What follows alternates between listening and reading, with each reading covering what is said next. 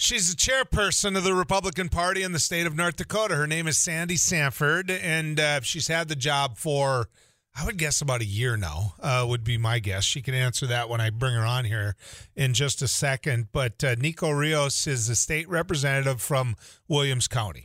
And he got picked up. He got picked up drunk driving. And in that exam of whether or not he was in the roadside, he became belligerent. And he started calling people things that no person should be called. And then it went on farther.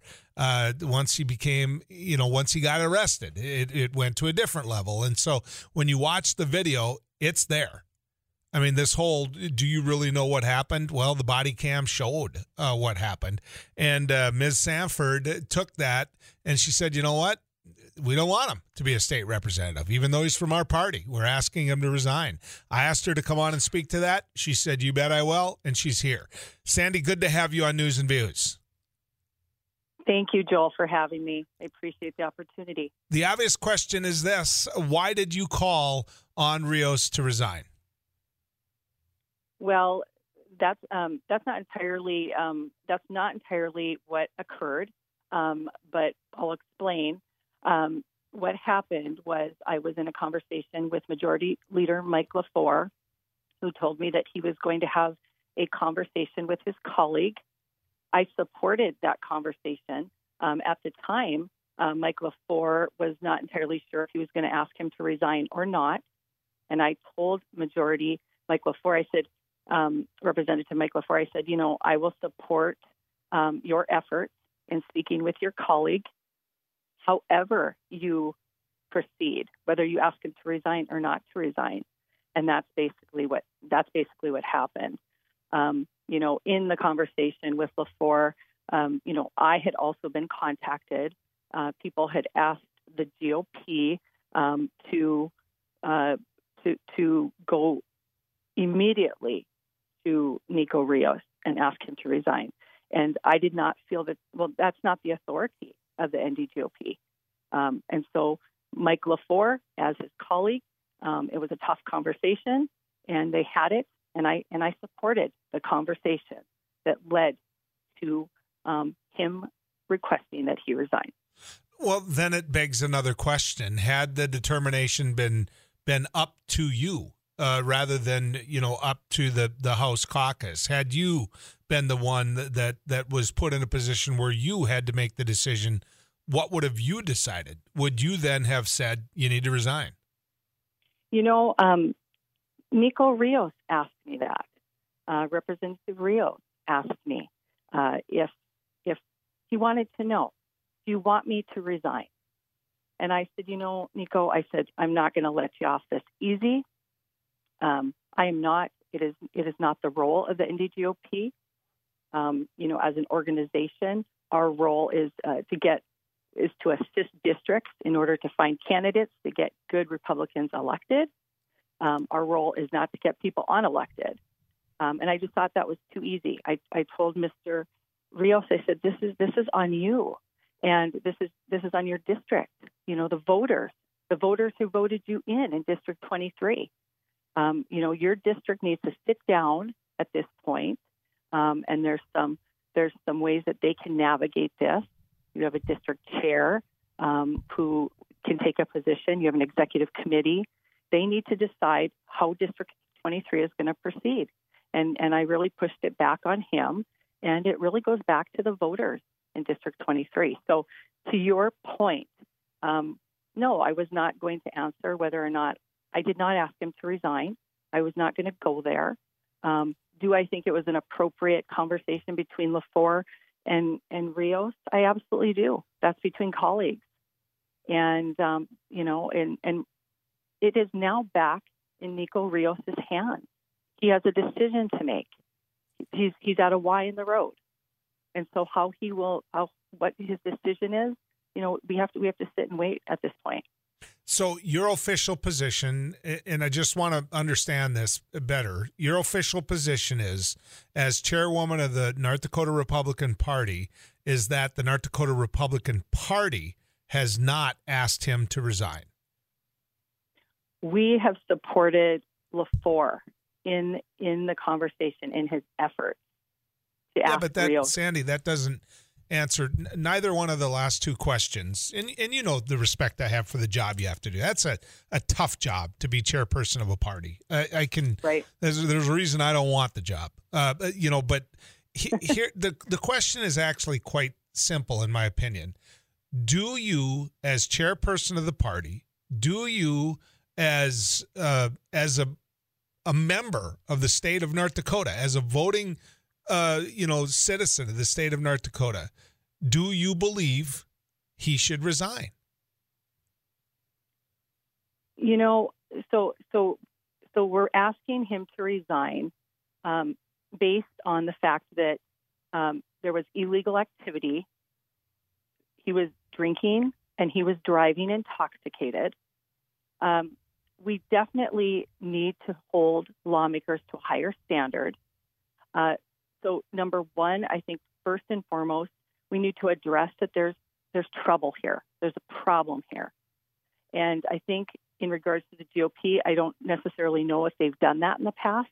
So I do believe that there's a new standard and we need to hold their feet to the fire and addressing this issue that there was a intoxicated driver, illegal activity that led to them pulling him over. I think we need to address the problem here. But the real reason we're here and talking about this is based on the verbiage and the communication inappropriate and troubling, and the way he disrespected the police officers. My real issue with everything that's occurred is the fact that he was drinking and driving and could have killed somebody. That's the real issue that I have. And yet we have a culture in the state of North Dakota that has normalized this. And that's my concern. I'm deeply concerned with the disrespect to the police officers and the verbiage that he used. But am I going to ask him to resign? Yeah, I mean, that's my question. Are you going to ask him? I mean, you're supporting a caucus leader. I get it. I understand that. That's something chairmen do. My question is, as a citizen, as somebody that's out there voting, if you lived in District 23, would you ask him to resign? I didn't think we'd be here having this conversation. I'm not trying to box you in. My assumption was you had already asked him to resign. And so now that you've kind of opened up that conversation, I have to be able to find out from you, for the listeners out there, whether or not you personally believe he should resign. Yeah, the GOP state committee has not met and they have not voted on this. They have not taken an official position. We put a media statement out right away on 12/22 that we were incredibly disturbed that he made the decision to drive intoxicated and made remarks to law enforcement.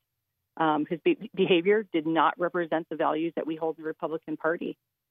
I get that. And I also get that you're chairperson of a party and the GOP committee. I know some of those members, as you know, that those decisions have to be made. But the question wasn't placed in that position. As chairwoman of the party, I understand you saying, look, before the party issues a statement, I need to meet with my executive committee. I get it. I understand it. My question of you, Ms. Sanford, is fairly simple. As a citizen of North Dakota, and I don't believe I don't believe you and I have this conversation over the DUI. I don't. It's a one-day story. He may have to take the steps to deal with whatever issues that led him to that. I get it. I understand it. Right. He's not the only one from either side of the aisle to have this happen. I think the reason you and I are having a conversation is because of what he said. And what he showed him. Yes. And so that being said, knowing everything having watched the body cam, as a North Dakotan, and if you don't want to answer it, you just say, Joel, I'm not going to answer it. But do you believe he should resign? Well, District 23 has asked him to resign. The majority leader has asked him to resign. and I am to a point right now where it's in Representative Nico Rios' hands. Okay. He has a decision to make. So do I personally?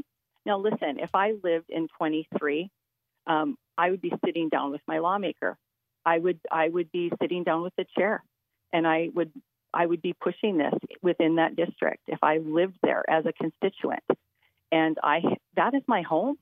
That is my home. Yeah. I am from Williams County. I'm from Williston. My phone has been ringing off the hook since December 23rd. Every single day. This has not gone away. So people are the community of District 23.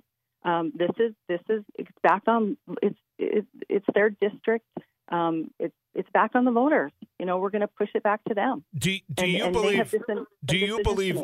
I'll stop on that. I promise. I think I've pushed it as hard as I can. Let me ask you this: do you think this is who he is? Do you believe he's homophobic? Do you believe he's a racist? Do you believe? Do you believe what he showed in that body cam is who this individual is? Well, that's a relevant question, and I think that's exactly where we need to go right now because, number one, he was intoxicated. We know that people under the influence of drugs and alcohol, clinically what it does and what, I don't know, is it like a truth serum? Does everybody believe that when they're intoxicated under drugs and alcohol, that's the real them? That's the real person? I don't know. Nico Rios is somebody that I've met just recently during special session. I have had 3 conversations with him on the phone since this has happened, and he is deeply apologetic. So when you ask me if this is who Nico Rios is, I personally, I don't know that. I did watch the cam. I watched the footage as much as I could, Joel. And I have to tell you, I didn't watch it all. I couldn't watch it. I had to turn it off. I just couldn't watch it. But I have spoke to him. I did watch what I could. Is this Nico Rios? I hope not. I hope it's not. What I have learned at NDGOP, and you said I've been the chair for a year. I've been the chair for now 6 months.